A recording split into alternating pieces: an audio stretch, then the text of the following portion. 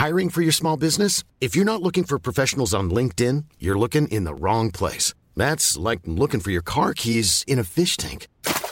LinkedIn helps you hire professionals you can't find anywhere else, even those who aren't actively searching for a new job but might be open to the perfect role. In a given month, over 70% of LinkedIn users don't even visit other leading job sites. So start looking in the right place. With LinkedIn, you can hire professionals like a professional. Post your free job on linkedin.com/people today. Burrow's furniture is built for the way you live. From ensuring easy assembly and disassembly to honoring highly requested new colors for their award-winning seating, they always have their customers in mind. Their modular seating is made out of durable materials to last and grow with you. And with Burrow, you always get fast, free shipping. Get up to 60% off during Burrow's Memorial Day sale at burrow.com/ACAST. That's burrow.com/ACAST. burrow.com/ACAST.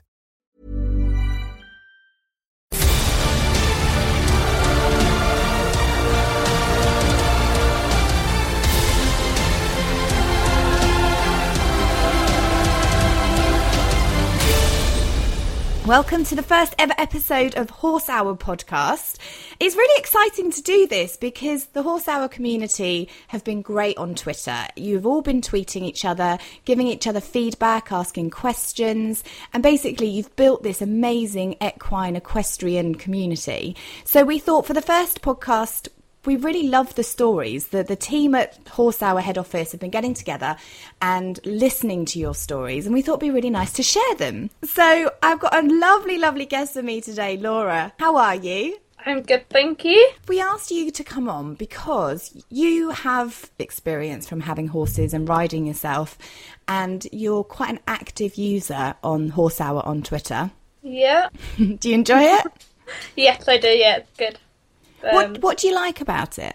I don't know, probably the way that you kind of interact with people from like all over the world kind of thing that you probably never normally would, and it kind of brings this whole community in. You get to hear how other people do with their horses, different like techniques that they use and things like that. So you get quite a bit of advice as well, don't you? Yeah, definitely.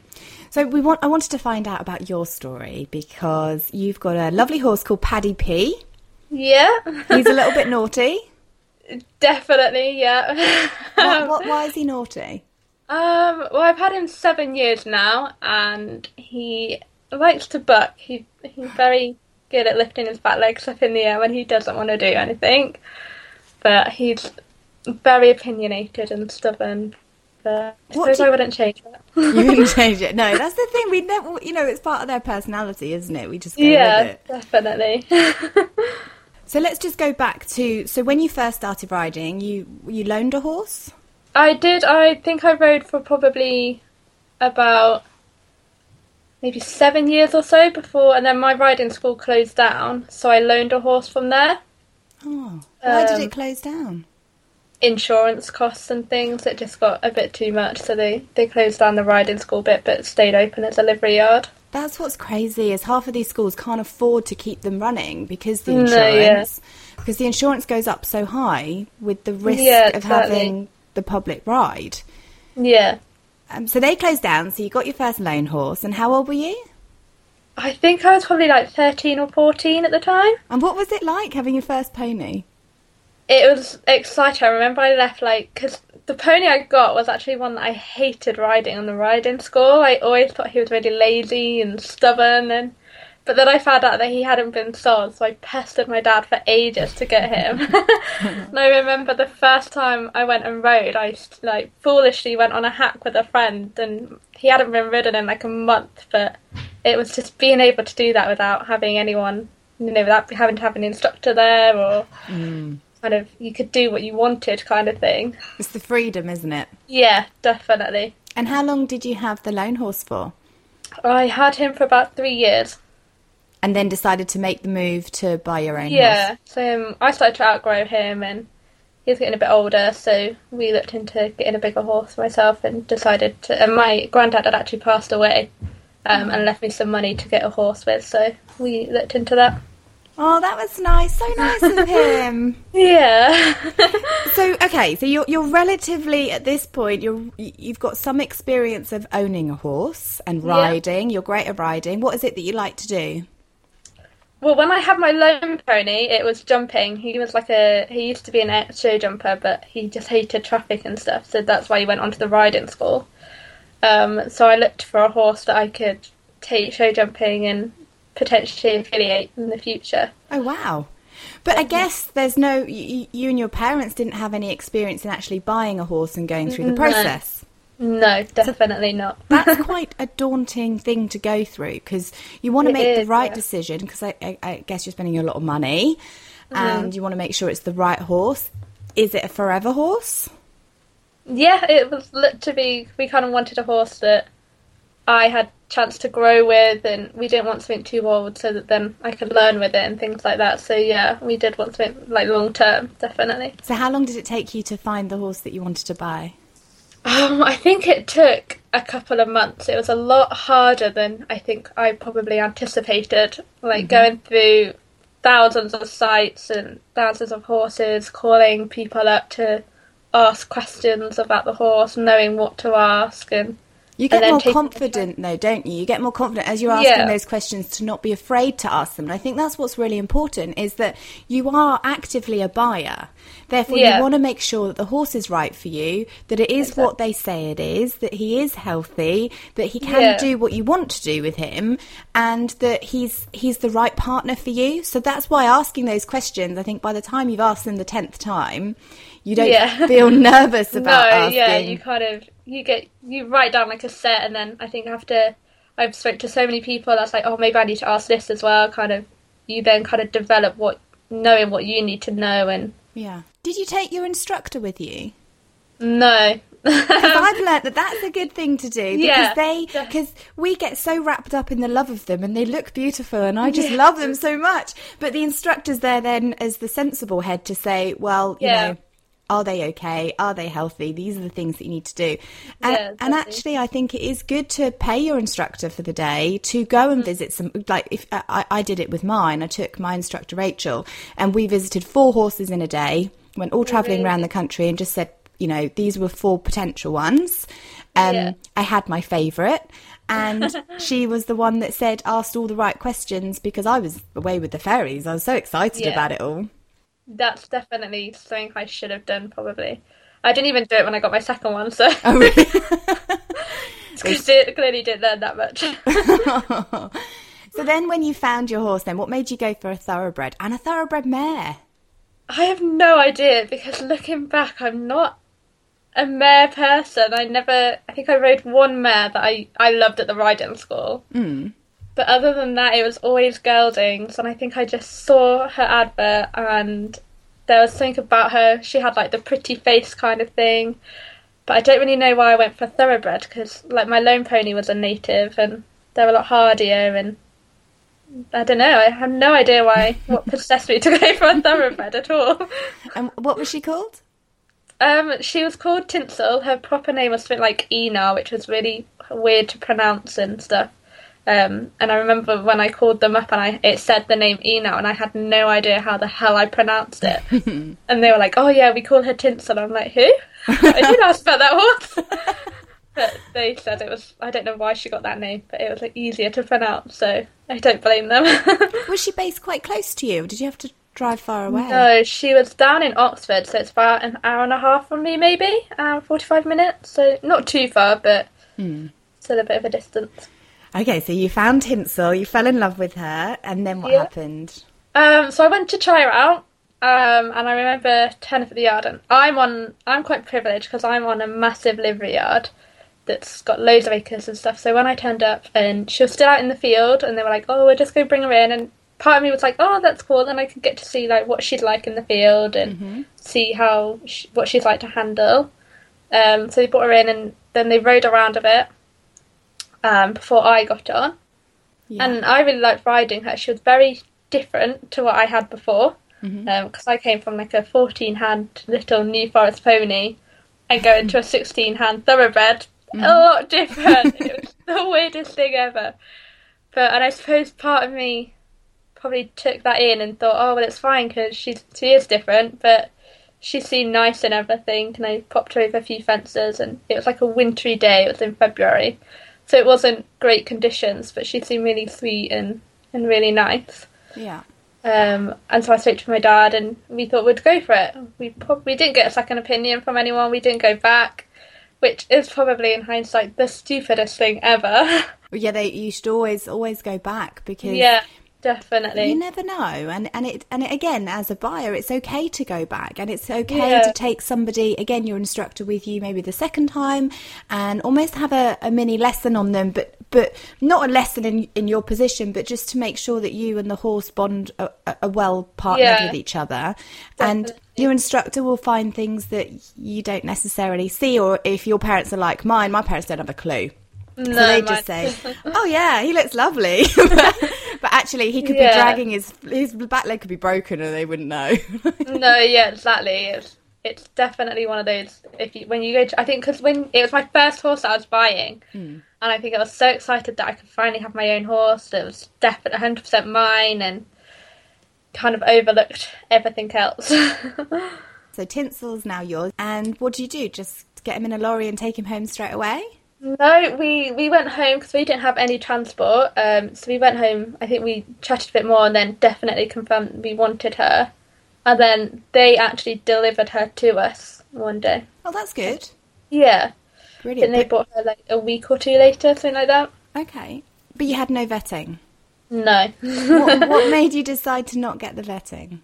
I don't know. I think, again, it was that naivety that we didn't really think about that we kind of trusted the people. It was like a family, and stupidly we trusted them that it was fine and that she was fine, and they said, like, you know, if anything goes wrong, let us know. But I don't really know why we didn't get a vetting. I don't think we didn't even think about it. No. And that's the thing, we trust. We do trust. We Yeah. think that everything's going to be okay. And what happened when you got her home? Well, she was in for 48 hours. We have like a quarantine kind of thing. They have to be stable for 48 hours and then they go out. And I think the first few days I rode her, she was absolutely great. It seemed like she settled in really well, which probably should have alarm bells, like, how is she so settled? And then I think it was something like the fourth or fifth time I rode her, she was literally hopping lame. And I can remember trotting around thinking, there's something not right about this trot at all. And I got off and had someone trot her up and they were like, no, she's definitely lame. Where was she lame? I think it was in like her front leg. Yeah. One of her front legs, she seemed fine, like walking up and down, that was fine. But as soon as I asked for trot, there was just definite like literal hop kind of thing. And so she just really couldn't trot at all. Oh, bless her. We left it a few days, kind of see if she'll get better. Tried it again, still wasn't, so we got the vet out. And it all escalated from there. Cause they didn't find anything wrong. We went for x-rays, things like that, and they said, you know, you'd be spending thousands of pounds trying to find this issue, but she's not rideable. Oh, no. And they couldn't find out what was wrong with her? No, the x-rays didn't show anything. They did the flexion test, things like that, and they said, you know, the next route would be like nerve blocking it, but that it wouldn't be guaranteed. After that, it'd be probably like MRI or something. And he just said, like, you know, you'll be spending thousands of pounds. And I was in the middle of my GCSEs, so I was like, I don't really have this time and this money or anything. So was she insured? Yes, I think she was insured. We always get them insured, but it would have gone on the insurance a lot. Yeah. And then obviously they wouldn't have insured that leg again. And the vet said, like, it doesn't seem that she's rideable.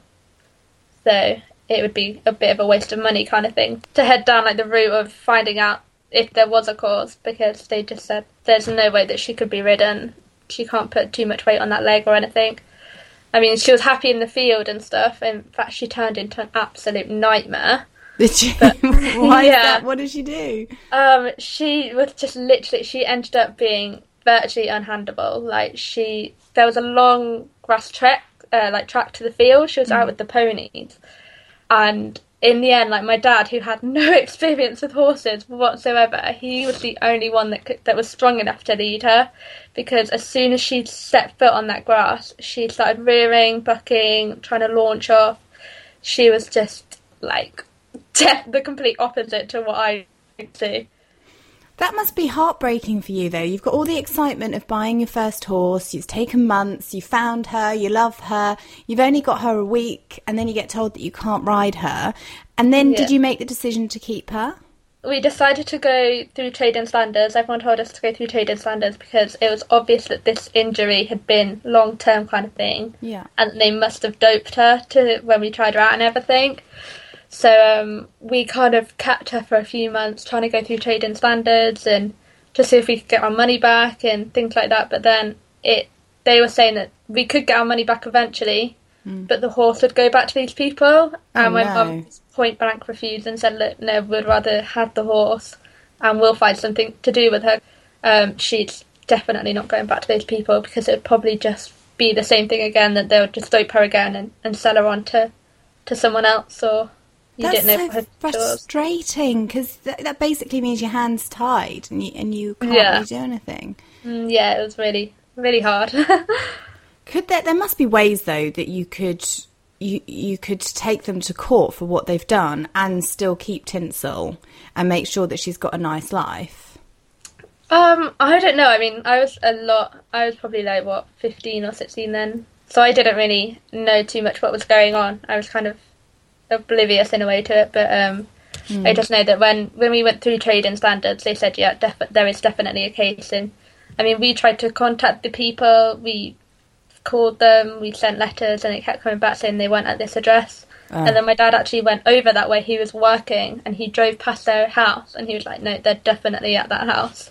Yeah. And they were just ignoring us, so it was clear that they had obviously done it before, maybe. Yeah, they've done wrong. We're just trying to avoid it. Oh, bless you. So not only have you got all this stress and heartache, and now you've got a horse that, bless her, is turning into the devil. Yeah. It was literally got to the point when the only time she came out of that field was if she had the farrier or if she had the vet kind of thing, because you just couldn't bring her in at all. So what did you do?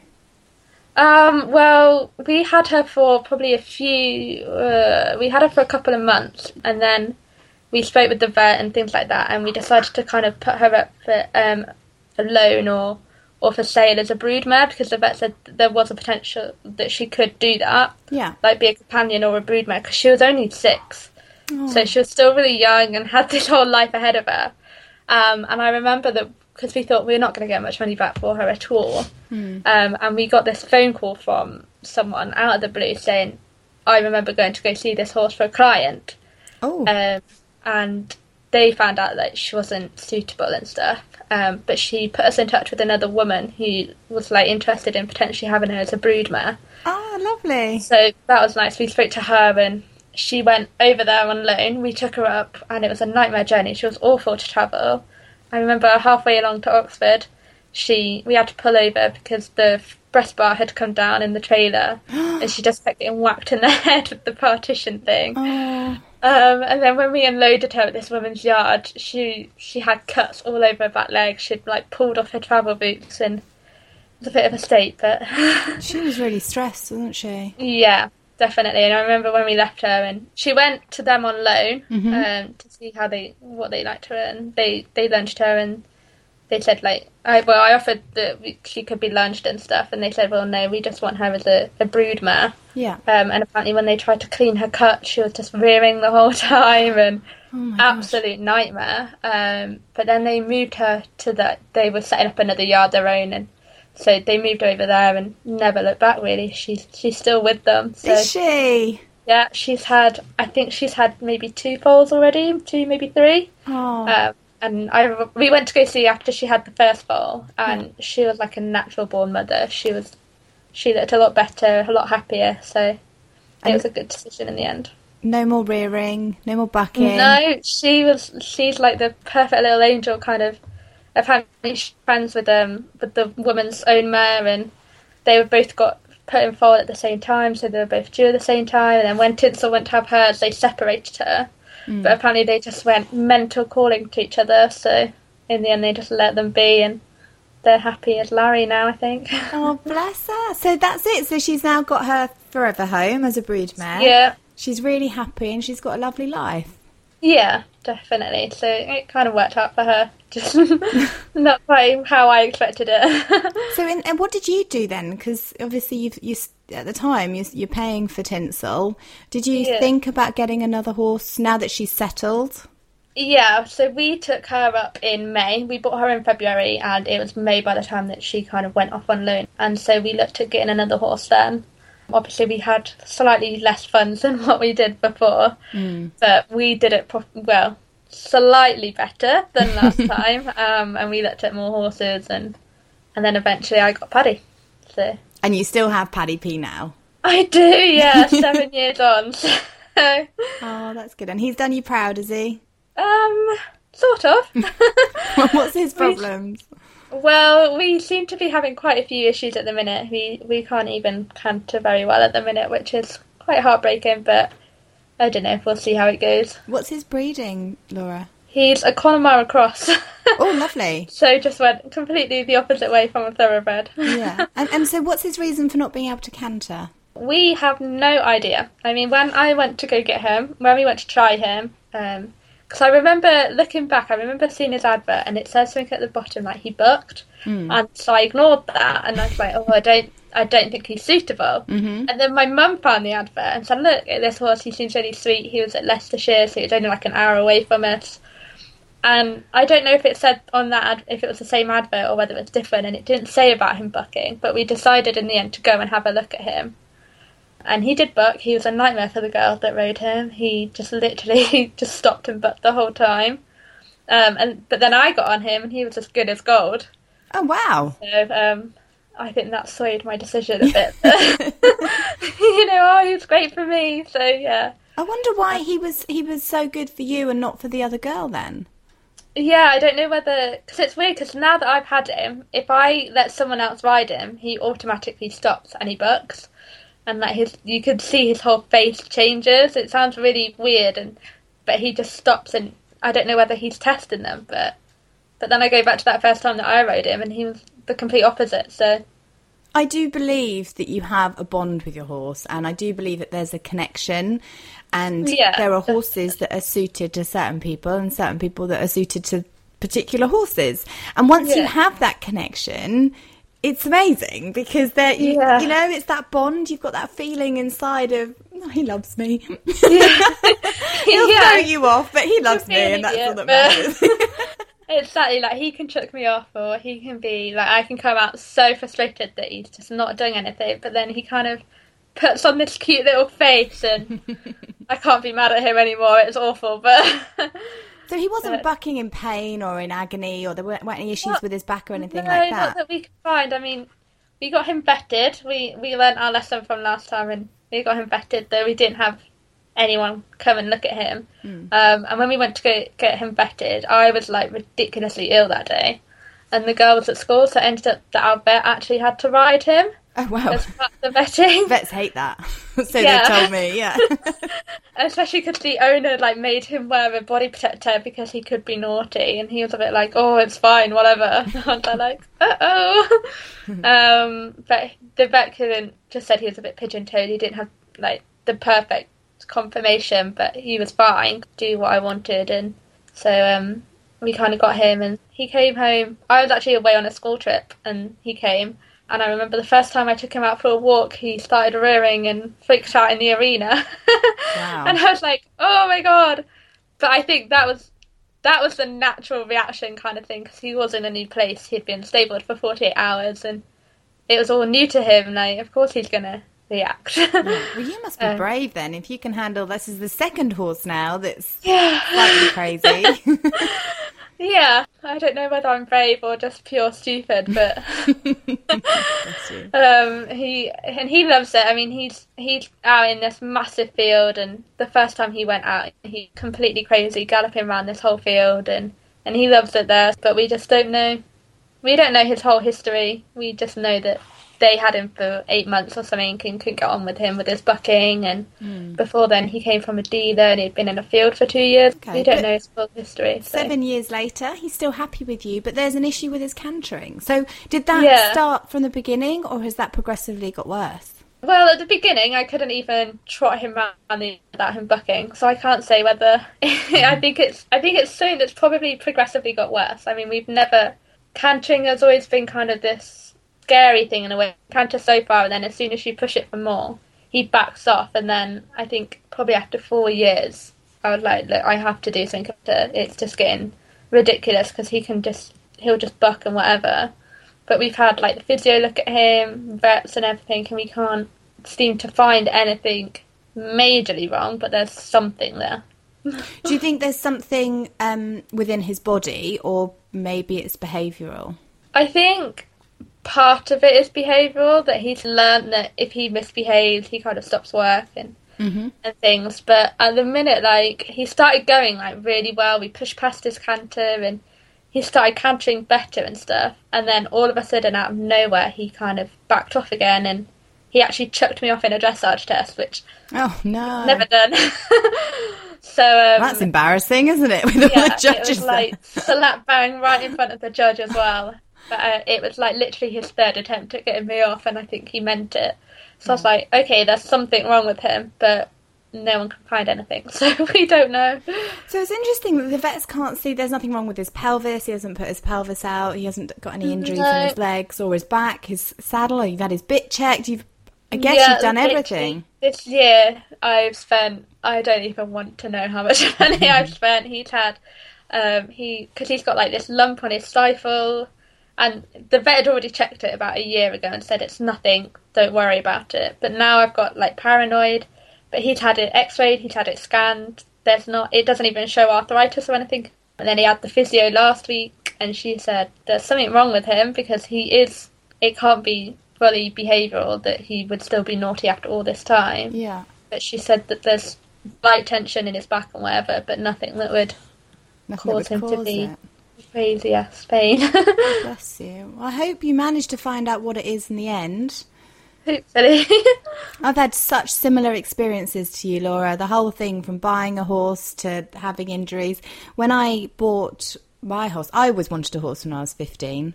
And I used to ask my dad for every year, every Christmas, can Father Christmas please bring me a horse? Yeah, from when I was about 4. And they'd say, no, Father Christmas doesn't bring live animals. So when I got to 15, he said, look, Amy, this is the deal. You can buy a horse when you can afford to keep it. Yeah. So I said, okay, that's fair enough. You know, that I totally respected that. So at 28, I phoned Dad and said, guess what? I've bought a horse. He said, what are you talking about? I said, well, do you remember that day you told me that, I could buy a horse when I can afford to buy it and look after it? And he said, yes. I said, well, I have. He was like, right, okay. So I did exactly the same as you. The only difference is I did get a vetting. Yeah. And I did take my instructor with me because I was so naive. I didn't have a clue what I was doing, to be honest. And I still don't have much of a clue now, to be honest. But so she came with me and it was amazing. I went to see a Frisian Cross Gelderlander. So quite a unique breed. He's black. He was called Jackdaw, and I didn't like that name, so I wanted to change his name. But everybody said to me that if you change their name from what is in their passport, what they're originally called, it's really bad luck. So I've heard that. Yeah, so you have to keep a section of their name in their new name. So his old name was Jackdaw, so I called him Blackjack. Oh, okay. Because he was black and he looked pretty. Yeah. And he was a gelding, and he was amazing. And he passed it. I did a 5-stage vetting. He passed it. Everything was fine. Got him back to his home. And I couldn't ride him for 2 weeks because I had to wait for the saddler to come out. So we did a lot of in-hand work. Yeah. So I think we really bonded within those 2 weeks, actually. Like a good idea, actually. Yeah. It was lovely, even without the riding. I was there all day, every day. I was obsessed. He was like my new baby. Yeah. And then the first time I rode him, he was lame. Oh. Yeah. Oh no. And so I thought, when I hacked him out, you take them in the school when you try them, and then you hack them out. When I hacked him out, he slipped on some ice because it was really icy. Okay. So I thought maybe that was what happened. He's hurt himself. So gave him a few days box rest, and he was fine. for the first 3 months, but he couldn't canter. And and everybody said to me, he can't canter because he's a Frisian, and Frisians are bred for pulling carts, and they're not really bred for cantering, and they struggle to canter, and that's the reason he can't canter. But the more that I rode him, the more that I realised actually he just feels off. He doesn't feel right. So don't you love it when everybody has an opinion? Yeah. Oh, it's so helpful. Oh, God. There's this wrong with him. I think it's his back. I think it's this. Yeah. I think it's the bit. I think he'd just turned 4 when I bought him. They told me his history. They told me where they'd bought that he was a foal, obviously, and he'd been put in a field, and then they plucked him out of the field at 3, and then they backed him. He hadn't done anything. He was very green, so they'd done the walk, trot, canter. Yeah. Backing him, and that was about as much as he did. So I knew that I'd have to bring him on, which again was crazy considering I wasn't exactly overly experienced. But like you, I was just like, I love him. He's so pretty. We'll learn together. It's fine. Yeah. And so then the 3 months went by, and I thought, I'm just going to ignore everybody. And I phoned the vet quietly and secretly and said, I need you to come down and look at him because I think there's something wrong and I don't know what it is. The vet couldn't work out what was wrong with him either. It's frustrating if they can't work it out. You're like, well, yeah. You need an answer, don't you? Because then you know how to fix it. And all you want is for your horse to be okay. And it took 6 months to work out what was wrong with him. And he was on box rest, and then we tried walking him, and he wasn't hopping lame. He was only 3/10 lame. Yeah. So he could walk on it. It started off 1/10 lame. So when I first felt it, I thought, and a lot of people said, oh, you can ride through that. And I didn't. Yeah, you kind of feel guilty though. Exactly. I think it was my naivety that was thinking, well, I don't want to ride him through pain. I want to make sure he's okay. So eventually, I mean, my vet was amazing. They did the nerve blocks, they did the x-rays, they did the bit where they put in the radioactive fluid. Okay, yeah. To see inside. He did everything. And in the end, he said, I'm so sorry, Amy. I don't know what it is, but I do know this amazing lady up at Newmarket. She's a professor. Send him up there and see what she can do. So I took him up there, and he was there for 3 days. Professor Dyson is her name. Right. And within 3 days, she'd found out that he'd had an injury from a year before. So a year before I bought him. And she could tell that from the healing process. Yeah. And his front right leg was so severely damaged, and nobody had helped him, and nobody had taken him to a vet or given him treatment, that his 3 ligaments in the front right leg have all wrapped around each other and infused together. Okay, not great. So she said, you can never ride him again. I know. That must have been heartbreaking. You finally got your first horse then. First horse, love him. Finding out that. Oh, it was absolutely devastating. So I'm, crying. You know what? I do love vets. My vet is amazing, but he's got a very dry sense of humour, and doesn't handle emotional women very well either. I can imagine. So I'm crying on the phone saying, this is what she said, and I just don't want that, and I love him, and I want him to be okay.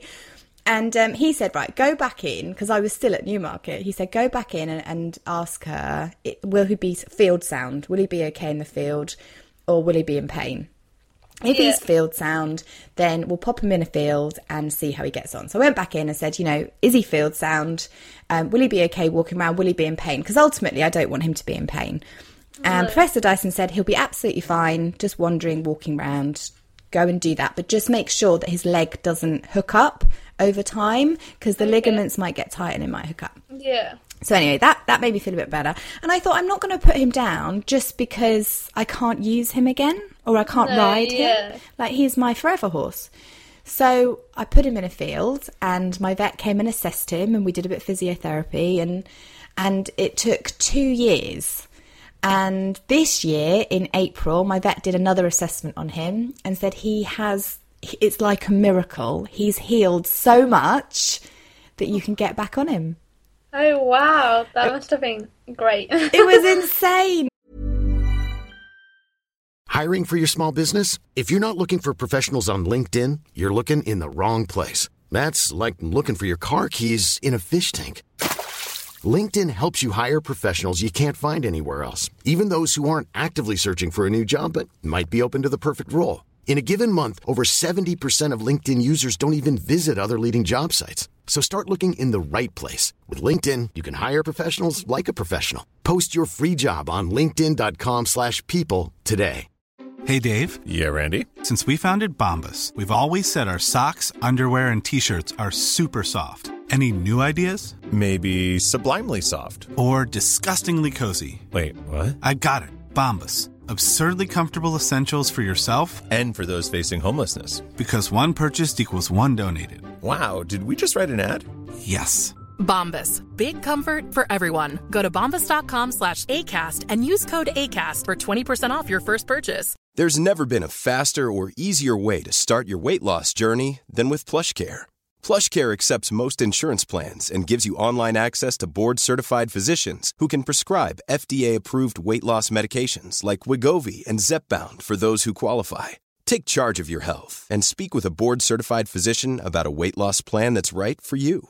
Get started today at plushcare.com/weight loss. That's plushcare.com/weight loss. plushcare.com/weight loss.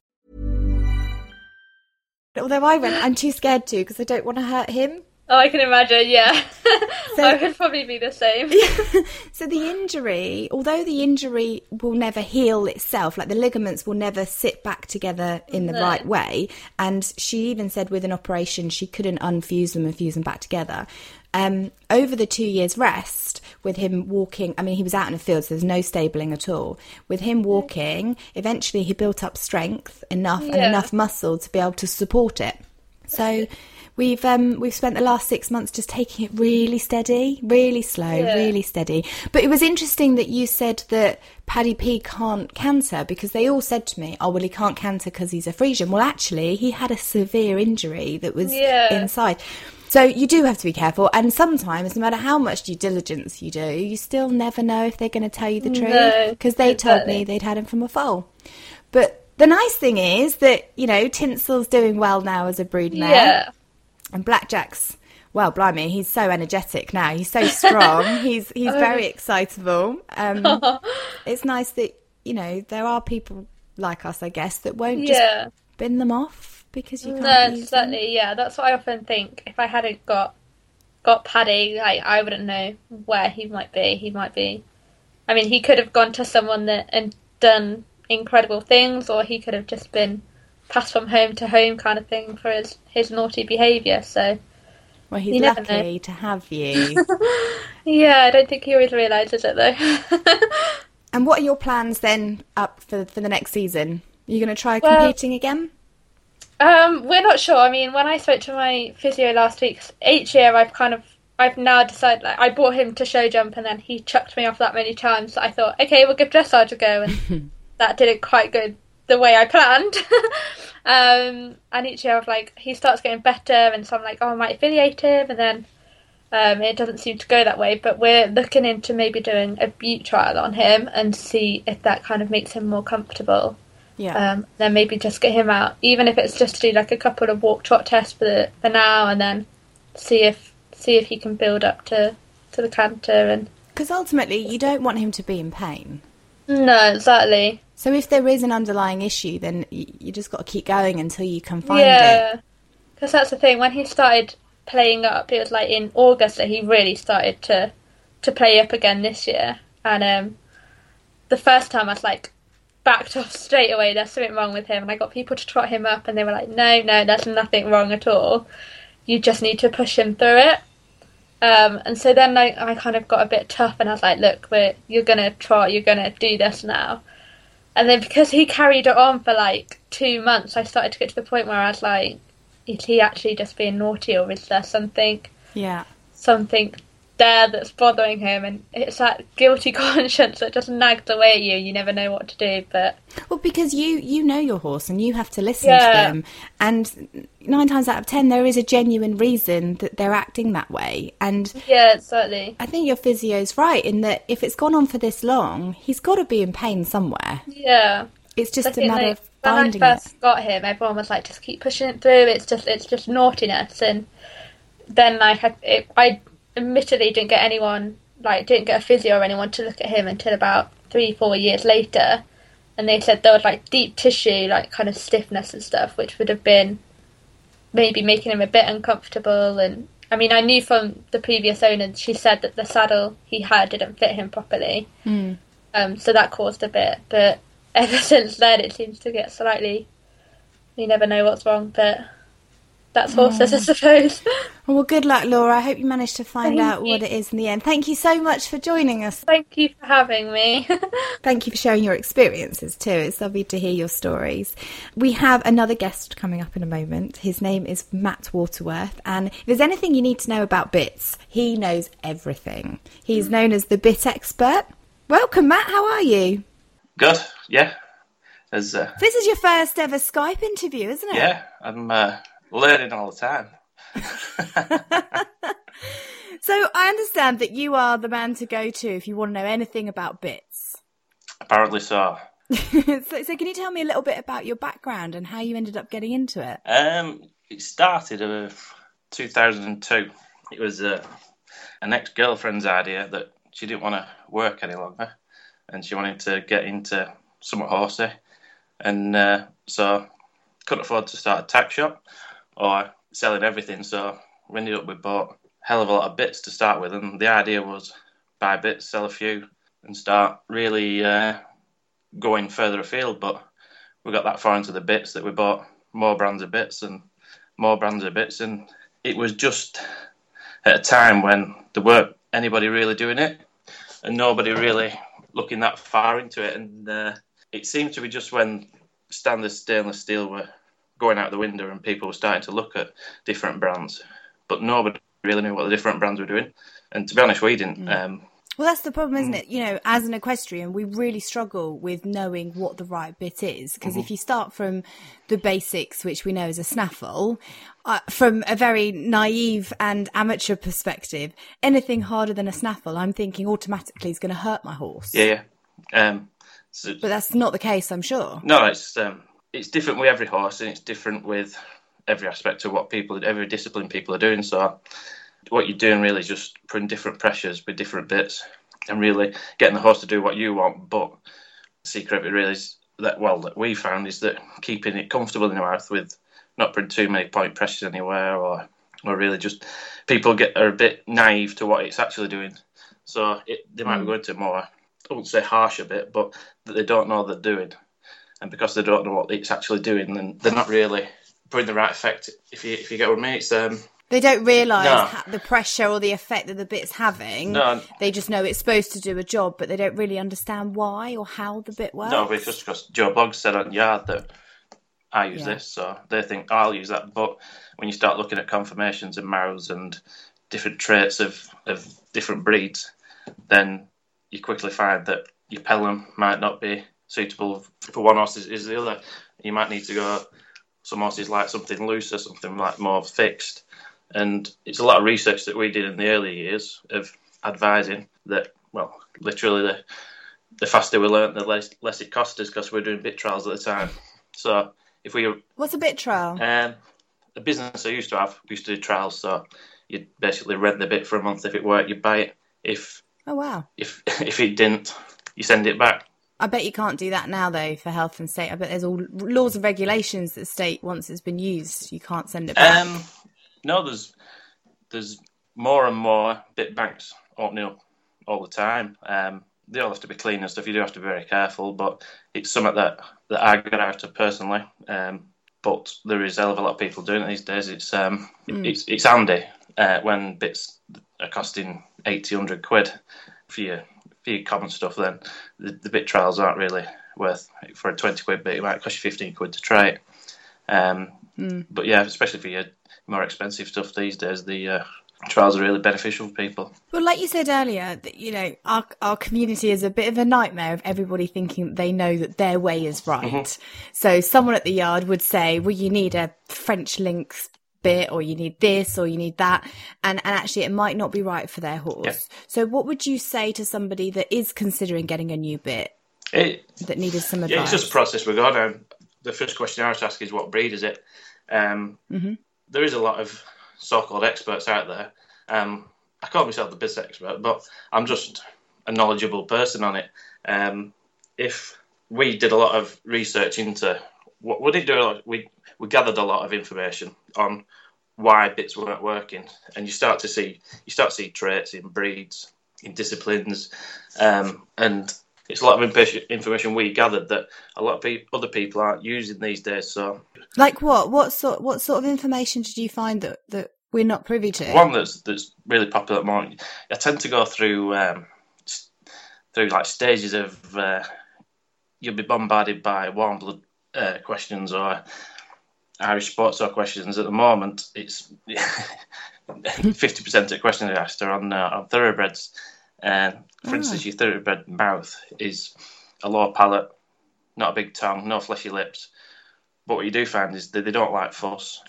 They don't like point pressure on the roof of the mouth because they've got a lower palate. Anything that has a lot of action in it acts straight on the roof of the mouth. Mm-hmm. So like you thoroughbred like something that's still in the mouth and isn't going to, like your single joint's going to put the point pressure straight on the roof of the mouth, then your thoroughbred ain't going to like it. So keep it simple, still, and generally not single jointed, and you're going in the right direction. And by single jointed, you mean, because we're really going back to basics here. Single jointed is just one joint in the middle of the metal bar. Yeah. Okay. And how does that? So that means that the horse then feels more comfortable because there's not anything fancy. No. It's very when simple. you take up the contact, the bit starts to fold in half, and the point in the middle of the single joint starts to act on the roof of the mouth. It starts to act on the lips and the bars as well, but your thoroughbred, because it's got a lower palate, it'll start to act there first. That's when you usually get a bit of head tossing. They quite often put their tongue over the bit as well, don't they, thoroughbreds? Yes and no. They've got as thick as a tongue, so it's usually an aversion to tongue pressure is putting the tongue over the bit. Thoroughbreds a lot of time throwing the head about, really fussy in the mouth. But yeah, throwing the tongue over is just an aversion to tongue pressure, so that's probably the bit acting on the edges of the tongue. So the one way to get away from it is put the tongue over the bit. You don't even think about stuff like that. Like literally, I have a horse, but I only got one 3 years ago, so I'm very much early stages, and I'm learning stuff all the time. And like I said, there's so much to think about, and there's so much information coming in all directions. Okay, so let's say, because each horse is different, we know each breed is different, and what job they need to do, I presume you have a different bit for. Yeah. But let's say you've got your basic thoroughbred, as we were talking about thoroughbreds. It doesn't have any issues. What bit would you recommend for them? Usually, straight off the cuff is well, at the end of the day, it depends what someone wants to spend. But a simple thoroughbred I put straight in a Mile of Comfort snaffle. It's simple, doesn't bend in half, so it doesn't start putting loads of pressure on the lips and bars. It doesn't bend in half, so it doesn't put a point pressure on the roof of the mouth. It's got a nice barrel in the middle, so it doesn't irritate the palate either. That's what if you have thoroughbreds that are really fussy in the mouth, it's usually because you've got something like a French link or a lozenge that's too loose in there, so it starts to irritate, and you just got to get fussy in the mouth, and let's say head shaking, head tossing is the usual ones you get from the thoroughbreds. So would you say that would be the same type of bit would be good for a youngster then? Yeah, but again, it depends on the breed. So your copy types will like a lot of looseness because they're thicker in the mouth, more fleshy. They like a loose? They like it looser. So going back towards your French links and your lozenge. So what's the difference between a French link and a lozenge? Your French link's like a flat plate, really like similar to a figure of eight. Mm-hmm. Your lozenge is, as it says on the tin, it's like a lozenge.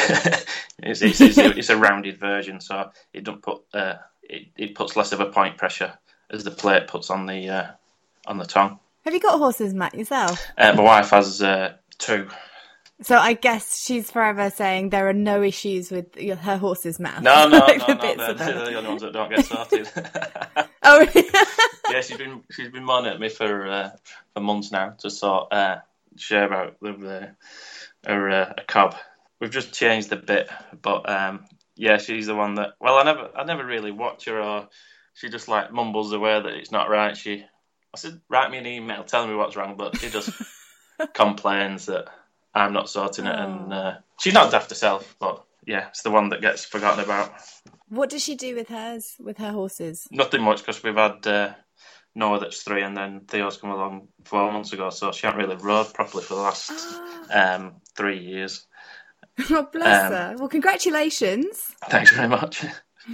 No sleep then, you're knackered, eh? Yeah, Theo's just starting to sleep more, and now Noah, it's 3, he's decided that he gets up for wheeze at night, and he got up at 5 o'clock this morning, so... Oh no, so just as you get one rested, you've got the other one the whole time. Not good fun, isn't it? Let's go on a little bit further to more technical, more difficult horses. Mm-hmm. And I'm going to be a little bit selfish here because I've been having major issues with mine. I've got a 6-year-old Frisian Cross Gelderlander who has just learned to buck and rear. Lovely. Yeah, isn't it fun? Yeah. No, I like 4 feet on the ground, Mrs. Safety, but I've had his teeth checked. He's had his wolf teeth checked. Mm-hmm. I'm pretty sure it's not the bit, but I think I need to work through the rearing. But what I'm interested to know is lots of horses feel like when they're feeling strong and they're getting a bit more confident, and like on hacks, he's going out and he's feeling like he's ready to have a bit of fun. I really want him to stay soft in the mouth. Mm-hmm. But I'm thinking, should I be considering another bit to help control, or are there other things that I could do? What we first look at is, are they comfortable in the house? So when you're schooling and just doing your general work, they might not be putting too much pressure onto the bit, so not causing too much point pressure. So if there is a problem there, it may not be showing it as much. So when you do start going out hacking, or you're in a group and they start getting a bit exciting, they start to put more pressure on the bit. So if there is any pressures that they don't like, then that's when they're going to show. So if they start thinking, I don't really like this, they'll start to go against it, and then you've got catch-22 that you're thinking stop, and they're going, I'm going against that pressure you're putting on. So it might be, as I say, tongue pressure or bar pressure, and the bit that you've got hasn't really exerted that much pressure before, but now you're in company, they're excited, they're putting a lot more pressure on the bars or the lips, and they're going to start to go against it. And so you're trying to hold them back and they're trying to run through the pressure. So if you get them comfortable in the mouth to start with, and try to match the bit with the mouth conformation, then when you are in these situations and you're trying to put more, ask more really, and not put more pressure on, then you know that you're going to put the pressure on that are needed to start to bring them back and get them a bit more collected, rather than them getting excited and not liking the pressure that's on the mouth and trying to run through it, and you're pulling back even harder and they're trying to run through it even more. Then you're in a no-win situation. If you've got the right bit to start with, and not, as I say, not putting any unwanted pressures in the mouth, then you're sort of onto a winner. That's when people start to really overbit the horses, because they think, oh, they're really strong, I'm going to put them in go straight to a Pelham or a Cheltenham gag or a big American gag, something like that, and all they're doing is fighting against the pressures that they've already started to put in the mouth that might not be there if you start to change the bit. So it's okay to stay with a soft, gentle bit then? Yeah. A lot of time when we get people that have come to us that have tried all sorts of Pelhams and doubles and stuff, just say go back to basics. A lot of people don't want to do it because they're a bit scared of going out with a snaffle. After you've complicated matters so much, if you go back to a snaffle that's going to suit the mouth, you might not need to exert as much pressure as what you were doing in the Pelham or the double or the fancy gag that they've got in.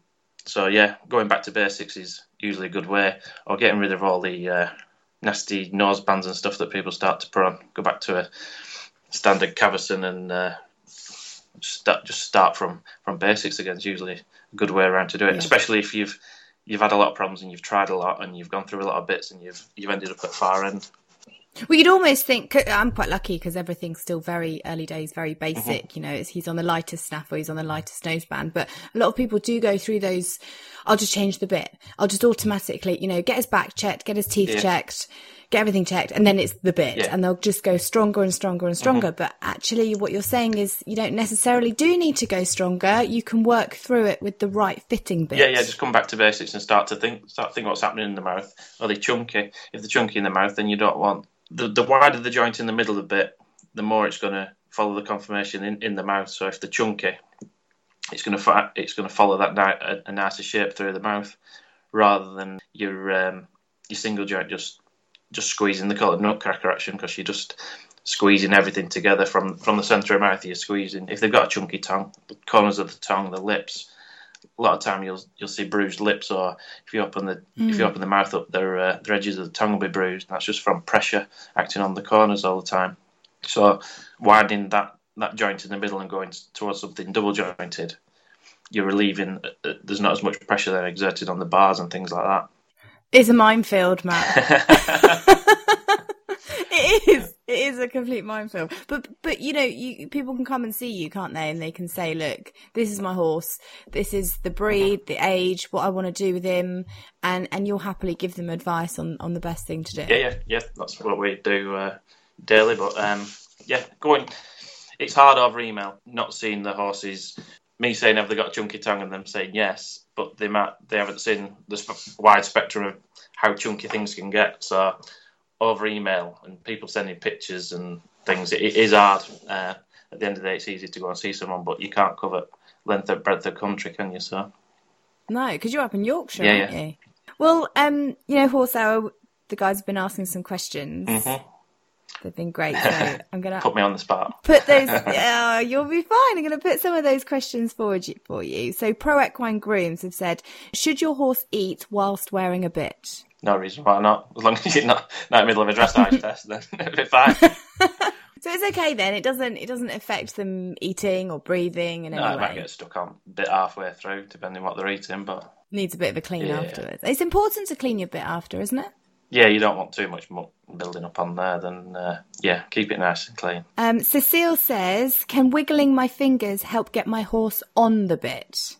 So before we ask that question, on the bit, there's a bit of debate between being in contact and being on the bit. Would you say they're the same thing? It's an hard question because everybody has a different... It's hard to tell somebody what it is, or everybody has a different opinion of what it should feel like, and you don't know what they're feeling. So it is an hard one to answer. Basically, I'd say yes, they are the same. But you don't know what people's ideas are of either. So I get. Well, what's the main job of the bit? When you think of the bit, I think, okay, it does loads of jobs, but initially, as a real basic rider, it was to make the horse stop. Yeah, it's to ask the right questions of the horse to do what you're asking. So bringing the head down, bringing the head up, tucking the chin in, etc. That's the basic functions of what your bit can do. Then you've got, as you can see, you can put curb pressure on. When you've got shank, you're putting pole pressure on. Some bits put nose pressure on. And all these different pressures are just asking different things. So it's getting the right combination for you to ask to do the right things. So I guess then the wiggling your fingers, there's a certain technique to it, to bringing your horse into contact. Yeah, and every horse reacts different to wiggling your fingers. If it works, it works. A lot of horses, it might not work. As you said, thoroughbreds like stillness, so wiggling your fingers and wiggling the bit, they might not appreciate. Different breeds react against different actions that you do. So I guess everyone's goal should be to have a light mouthed horse rather than a heavy, a strong horse. Yeah, but you can't really reason with horses, especially mares. So the aim of what we do is to try and get them as light as possible by, as I said, meeting all these traits and conformations and things like that. So we're trying as best to get there, but if it's about them allowing you to. What are your thoughts on a chiffney? Old-fashioned. Because there's been a lot of negative press about chiffneys. Yeah. They're old-fashioned bit. Do they hurt the horse? They are thin, and when they are for being used, then there's going to be a lot of pressure there. So the wrong yank, or they can be used in the wrong way. But as I said, they are old-fashioned, I think, and I think we're starting to see the back of old-fashioned bits slowly away. Especially in the last, I've been doing it for 13 years.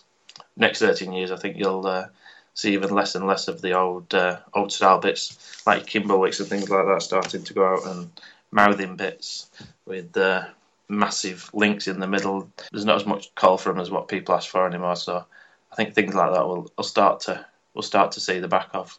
Would there be more plastic ones? Problem is with plastic ones, they're usually really chunky. So when you do have horses that don't have much room in their mouth, they might seem nice because they're softer than metal, but you're banging a standard bit 16 mil thick, you're banging something that's probably 24 mil thick in the mouth, so you're putting a lot more in there. Why don't they just make them the same size then? that to me would be the most logical explanation. I think a lot of it's down to how they've always been made, so no one's changing much, but there's not many thin plastic bits on market. Plus they have to have a metal bit down the middle for the strength at the end of the day, so they are coated, so the thinner the coating, the less amount of time they'll work. Well, Becca Lowen says her horse keeps chewing through his straight bar Happy Mouth, and he won't take any metal bits. Have you got any suggestions? Try a warmer metal, one of the brandy bits. A warmer metal? So if you ever see the gold coloured bits, or a copper bit, gold colours usually a copper alloy, so the warmer in the mouth, have a warmer feel. They help them salivate because of the copper content. But yeah, try going to something that's a warmer metal rather than your stone cold stainless steel stuff. Okay, that's good. But why don't they just make them all warm metal? Why do we have the stainless steel and the plastic? Basically for cost of production and what we've always known. Yeah, and that's why all your branded stuff that comes at a premium cost. They've got a lot of design in there, and it's not simple as putting a bit of copper in. There's all different mixtures of metals in there. So there's a lot of people on the Horse Hour Twitter tonight that are saying that their favourites are Happy Mouth loose rings with a lozenge. Yeah. Is that a basic snaffle? Yeah. Nice basic snaffle. A lot of people are getting away from your single joint, so your lozenge suit a lot more horses these days than your French links and your single joints. Probably the nicest of the plastic bits is the lozenge version. Okay. And then the Equinery says, quick question, if you don't mind, Matt.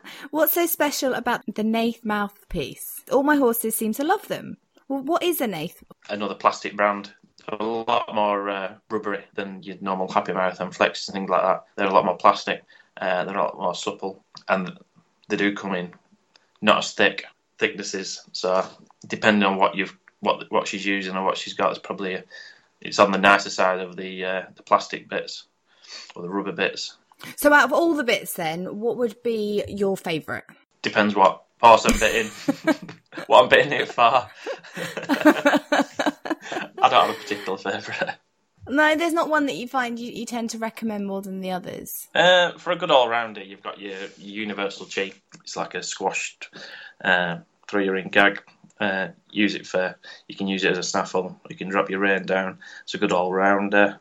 That's the one that's got 3 rings on it? Yeah, it's like there's a 3-ring gag, which is basically 2 small rings above and below a normal snaffle ring. Your Universal's like squashed into that, so your top and bottom ring's sort of incorporated in the middle ring. But yeah, it's a good all-rounder that pops up a lot. But to me, a gag still sounds really quite harsh. Isn't it?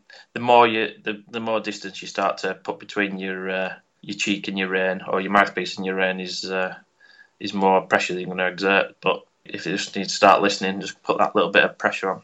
Then Universal's just giving that little bit of pressure, and not going to your full-on gags that are like she show jumps in, that have like a 4-ring gag, as I call it, where your rein is a long way below your mouthpiece, so it's putting a lot of pressure on. But then again, the more pressure you put below there, more bar pressure you're going to put on, the more the horse is going to lift its head up. So when you see your show jumpers with big gags, it's because they want the horse to pick their head up and look at the jump and not be looking at the ground. So. Oh, that's interesting. Because you see a lot of old classical medieval riders and even Western riders, they have a bit that's about 2 inches below the horse's mouth. Yeah, your Western stuff can be really long. Don't know why, because they don't use the reins much, but no. But yeah, like the more you go below the mouthpiece, you've got more leverage on the bit. So for as long as they are loose and chilled out and not putting any pressure on their horses, they are actually putting quite a bit on without. Yeah, it doesn't take a lot to put a lot of pressure on with a long shank. There must be places that you've been, because you've been all over the country and to loads of shows, that you've thought, oh my God, I need to get that bit out of that horse's mouth, that poor horse, like it's going to be in agony. And you've wanted to do something. Have you ever done that? I've not actually. Maybe I should start. Yeah. I tell you, you see it a lot with top riders, to be perfectly honest, but they can't be told anything. Oh, really? Yeah, we when I were at Burley, we had someone come on the stand. They had a rubber pelham that was split, and they wanted to replace it, but she wanted exactly the same bit because she's superstitious and she was going right cross country. And if she couldn't find it, she'd use the split one that was split down to the wire. No. So, but I can't tell somebody that's doing a 4-star event that they're doing it wrong. Well, you can if it's going to hurt the her. I can, but they won't listen to me. No. So did you find her one exactly the same? No, we didn't carry what she wanted, so off she went. So, but she didn't ride it with a split bit. Unless she found one. Oh no! See, it's heartbreaking. Some people just don't think about the horse welfare, do they? It's all about the competition. It's worked before and it'll work again, and that's what they've used before. So if it's not broke, don't change it. But it's difficult for you because you're the professional, so you can only say so much. Me, I'd be going, you nasty beat. You have to keep professional. Yeah, at all times. So is there anything on the market at the moment that you would say 100% avoid? There's no need for it. There's never been any need for it. It's either too strong or it's not actually going to do anything. I'd say no. There's in your standard collection of bits, and apart from some of the really old ones, twisted wire that are so sharp and they nip and things like that, but you don't really see them anymore. But Matt, surely that should be off the market because that's just going to cause horses pain. And ultimately, our goal is to work with the horse and it all to be gentle and soft. And I know that things need to be a little bit harder for the horses that need that, but we never actually want to exert pain on them. No, we don't know. Some people do. And people might not be selling them in tax shops and online and things like that, but you've got things like eBay these days that has everything on it, so if somebody wants it, they'll be able to find it, or not necessarily from this country. And it's just being a bit ignorant to what the bit's doing. I think that why they want to use it, because they think they've got a thin bit, they want something sharp, so they'll go even thinner, not thinking what it's going to nip or pinch or squeeze, and they're just thinking it needs to be a bit sharper, sort of thing. So that's why I think people go down that route, especially. And again, it's usually more professional riders and people that ride to a higher level that more or less think they know what they're doing, but again, they're just a bit ignorant to what it's going to actually do to the horse's mouth. So actually, the thinner the bit, then the harsher it is on the inside of the mouth. You're putting the same amount of pressure with your hands. With a thicker bit, you've got less surface area, so it's just going to be sharper. So if you want a soft mouth, then you go for a thicker bit. Yeah, but then again, back to traits and things like that, and mouth conformations, that thicker you go, then you've got less room in the mouth. So then again, if you got to put a thick bit in with something that's got a big tongue, then you're going to be clamping the tongue down. People think it's nice to have your horse salivating and drooling. Sometimes it's because the tongue's pinned down and they can't swallow the slaver. It's amazing, Matt. Thank you so much. No worries. I think I'm out. I think my brain is baffled now. So if you could give one piece of advice, what would it be? Contact me on Twitter. What is your Twitter? @TheBitExpert. Thank you so much for joining us. You'll be getting loads of tweets now going with the pictures. Yeah, I need to move a few more hours in there, I think. I really appreciate your time, Matt. Thanks so much. No problem. Thank you. See you later. Bye. Bye-bye. Thanks so much for listening. I already can't wait to speak to you next week because we've got an expert on nutrition from Writtle College. So that's going to be really good. And don't forget, you can share your stories, talk about your charity, your business, or your event at #HorseHour on Twitter. It's every Monday. All you got to do is include the #HorseHour in your tweet, and that's between 8 p.m. and 9 p.m. UK time. So I'll speak to you next week.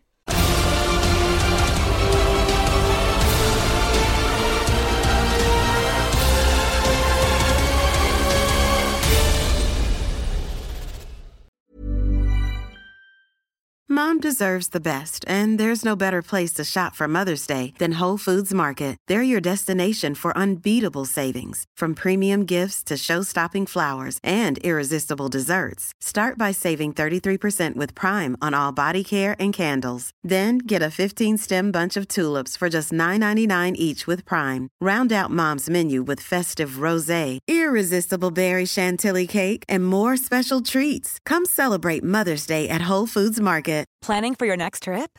Elevate your travel style with Quince. Quince has all the jet-setting essentials you'll want for your next getaway, like European linen, premium luggage options, buttery soft Italian leather bags, and so much more. And is all priced at 50 to 80% less than similar brands. Plus, Quince only works with factories that use safe and ethical manufacturing practices. Pack your bags with high-quality essentials you'll be wearing for vacations to come with Quince. Go to quince.com/pack for free shipping and 365-day returns.